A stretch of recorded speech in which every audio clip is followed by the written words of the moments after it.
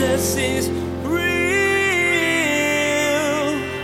There's power in your name. We find hope when we trust in your ways. We need real.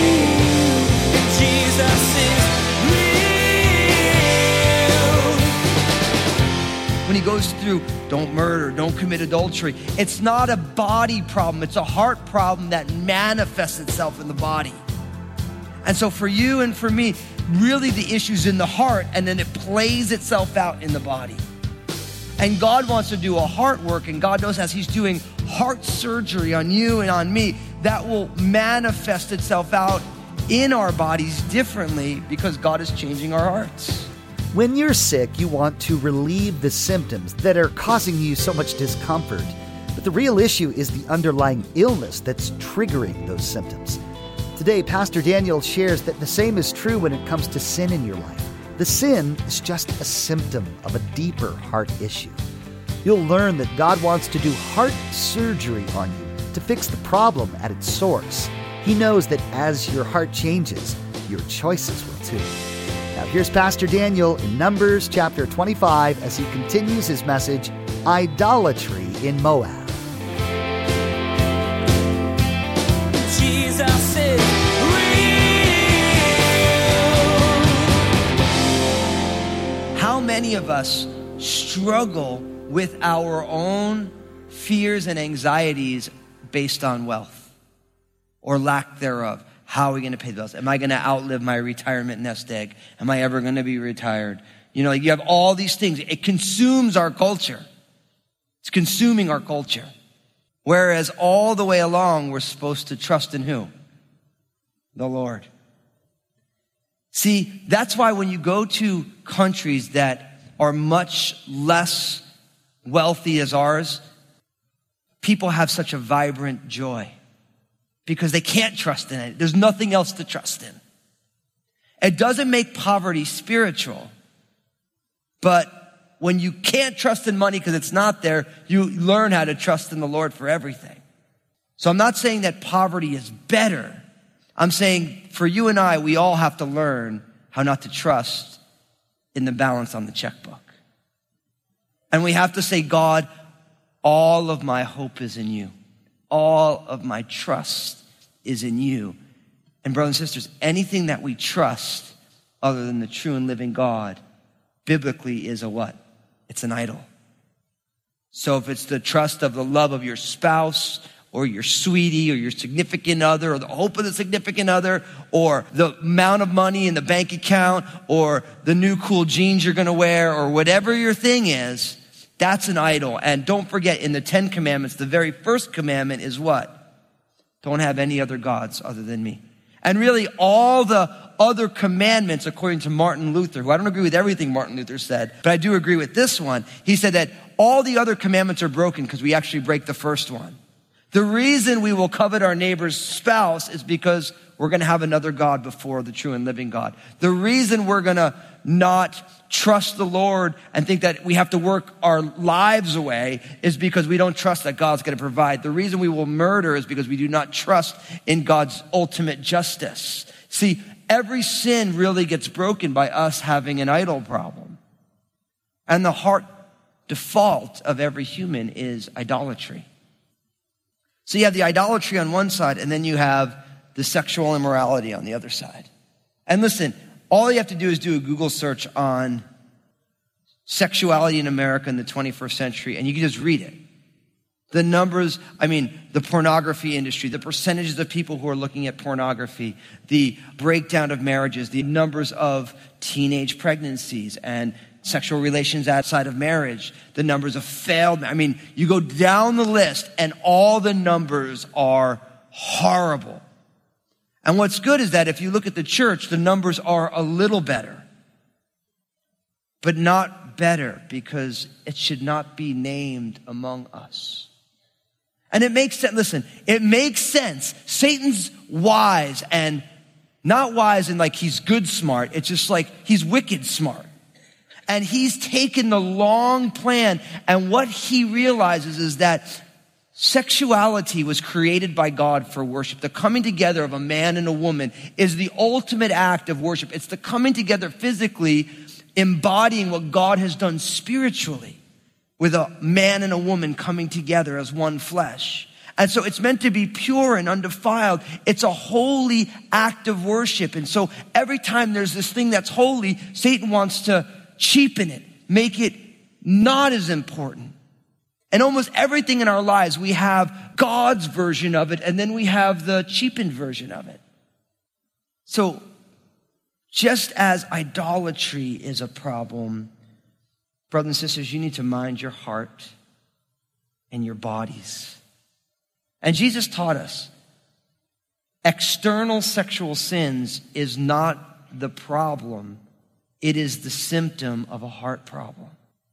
That's what Jesus teaches us in the Sermon on the Mount. When he goes through, don't murder, don't commit adultery. It's not a body problem. It's a heart problem that manifests itself in the body. And so for you and for me, really the issue's in the heart, and then it plays itself out in the body.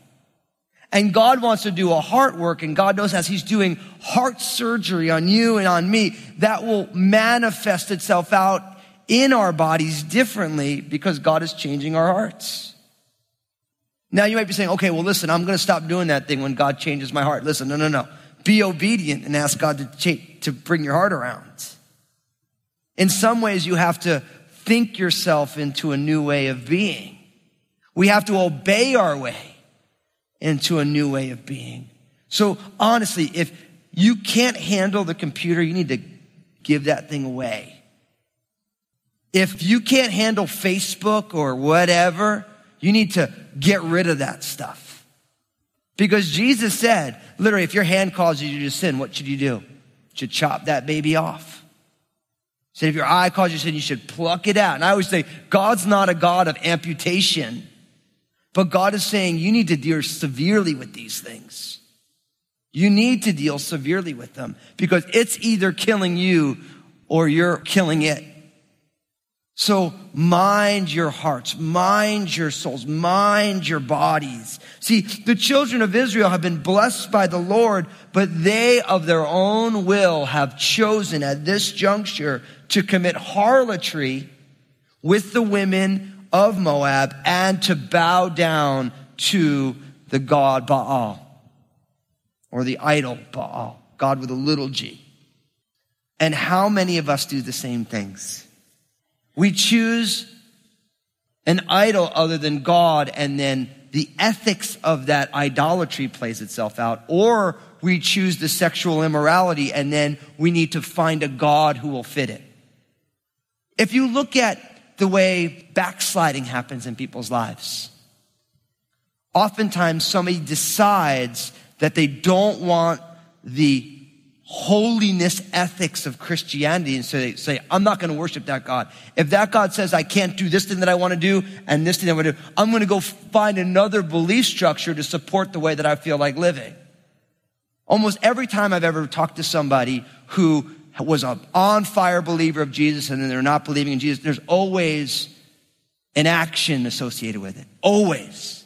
It's never, I just decided that Jesus is real. It's like, okay, no, what are you into right now?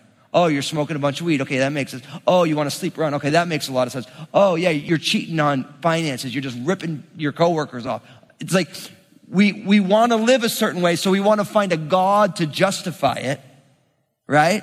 Or we find another God other than the true and living God, and then the ethics come along with it.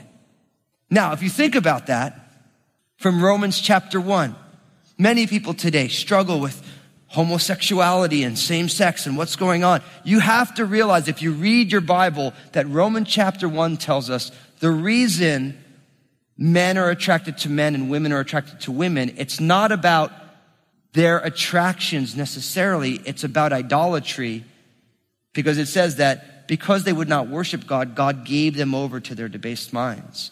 And what we're actually seeing in America, in the West, is a cultural giving over. As a culture, God's saying, you will not worship me. I'm going to give you over to your debased ideas. And the whole same-sex thing that we're seeing now, that's not the problem. That is the symptom of an idolatry problem.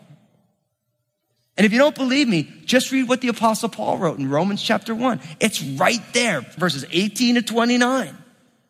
You follow the logic. He's saying, no, that's not the problem. The problem is idolatry. Whatever God you worship, you will become like that God. That's how it works. Well, if you worship yourself, then you will become whatever it is that you are. And if you choose to worship money, you will become that. We become whatever we worship, and everybody worships something. So it's either the action leads to the theology, or the theology leads to the action. And that's why for you and I here at Crossroads, we're saying, look, there's only one God, the holy, true, and living creator God, and his son, Jesus Christ. And if we believe in that God, then we will become Christ-like in the process by the power of the Holy Spirit. And that's why following Jesus and simply responding to the crucified and resurrected Savior absolutely changes everything, because you can't follow him and not become like him.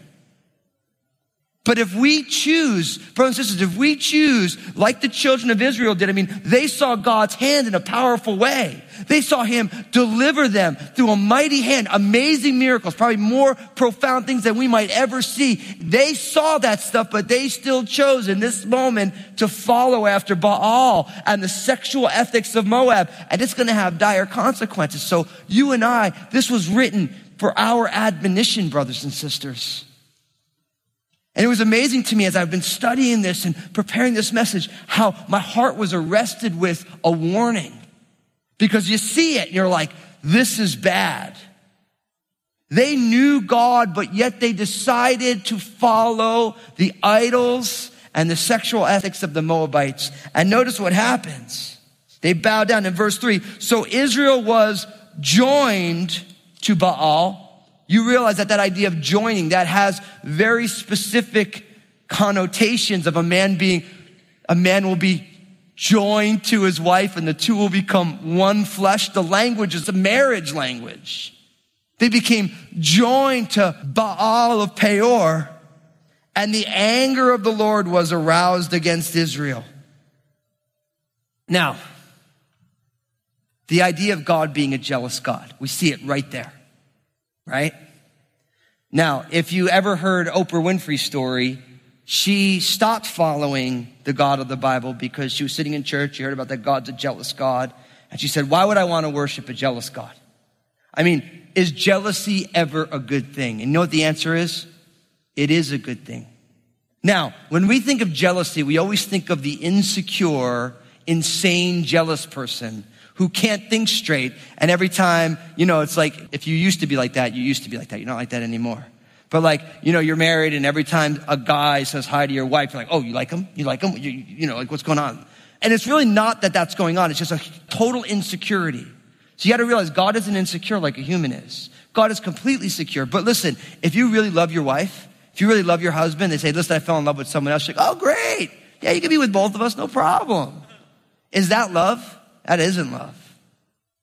That's not love. Because true love, if it's covenantal, is jealous for the blessing of the relationship. So if Lynn came to me and says, Daniel, look, I really just fell in love with someone else. I was like, great, don't worry. I don't really love her. But if I really love my wife and she says, listen, I'm in love with someone else, I'm like, well, why? And no, it's just me and you. It's just me, you, and Jesus. And I'm not going to go and kill her or kill that other person. That's insecurity and violence. But my heart, if I really love her, I want that love for myself. And so God is a jealous God because he knows that if we join ourselves to an idol, that it's going to be destruction for us. That's why and that's why God's jealousy is part of his perfections and his holiness, not part of God's deficiency, but part of God's sufficiency. And so God is jealous, and so he gets angry because the children of Israel now are committing spiritual adultery against him. And notice what it says. The Lord said to Moses, take all the leaders of the people and hang the offenders before the Lord out in the sun, that the fierce anger of the Lord may be turned away from Israel. So Moses said to the judges of Israel, every one of you kill his men who were joined to Baal of Peor.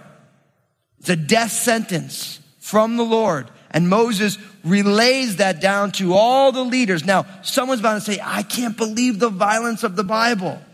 Listen, the Bible teaches that the wages of sin is death. And it's God's pure mercy that when we make a mistake, we do not drop dead right as it happens.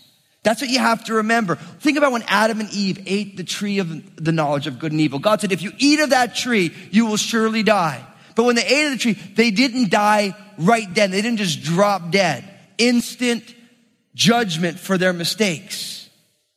But it did happen ultimately. And so many people are like, well, if God really doesn't like it, I should drop dead right now. And I'm like, no. Don't. God is being long-suffering. But there are times when God's judgment is instantaneous. You have it in the Bible. It's going to happen here. Think about in the New Testament, you have Ananias and Sapphira. They experienced it. You have Herod, the voice of a God and not of a man, and he drops dead. And we all have we know people, unfortunately, who they've made horrible decisions and the loss of life is swift. It's not the norm. So oftentimes we take God's delay as God doesn't really care. But then, of course, if you read your Bible in the end of 2 Peter chapter 3, it says, God is not lazy or slack concerning his promises, but he's long-suffering, not willing that any would perish, but that all would come to repentance. So what we find is that God's delay in rendering just judgment for rebellion is actually God's long-suffering love so that we will turn away from our rebellion and be restored to God and restored to right fellowship with him and other people. But in this case, they provoked God, and God, the punishment is coming right away. It's coming right away. Now look at what happens in verse 6.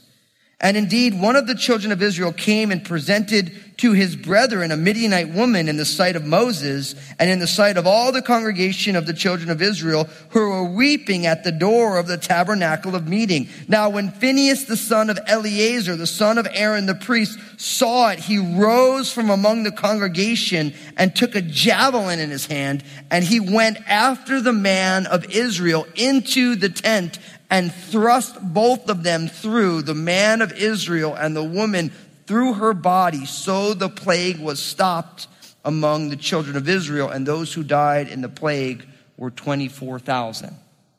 Now, I realize this is intense and provocative, but what you have is that as God is speaking to Moses and to the congregation, they're at the door of the tabernacle of meeting and they're weeping because they realize that some of their family, their company has now rejected God and they're under judgment and that they need to carry out the judgment. And then you find one of these men bring one of these Midianite women right into the front, and it's an absolute audacious display of spiritual rebellion. Now listen, you guys realize our culture does this every single day, right? Where we are living in a world of ostentatious, this is my life, forget you, my life is not your thing, and everybody does it publicly, way out there, right? And in this context, there is literally a man with a Midianite woman. Now, we had already said that they were committing sexual immorality, so this was going on in public at the door of the tabernacle meeting, flaunting it. And Phinehas, who is of the descendants of Aaron, so the Levitical tribe, the priestly tribe, right? He gets up and he grabs a javelin and he chases them down and he kills them both. That's what we find here. Literally, the javelin goes through both of them. And we find out that the plague stopped among the children of Israel. So Phinehas was so provoked that he acted. Notice what it says. He was provoked, he stopped them, killed them, and then the plague stopped. And we find out that how many people died? 24,000 people. For the children of Israel, they lost 24,000 people at this plague.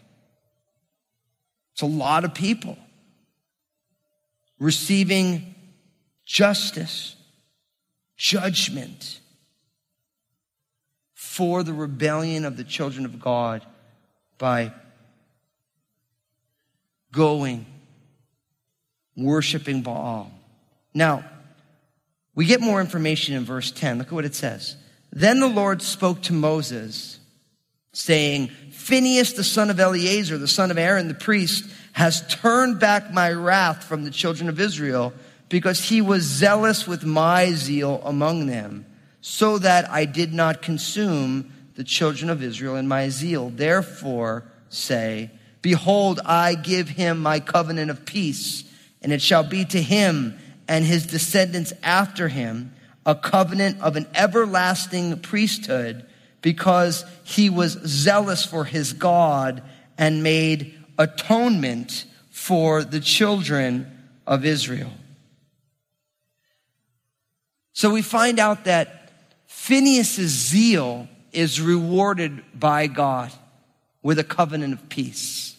So in this instant, Phinehas had the heart of God.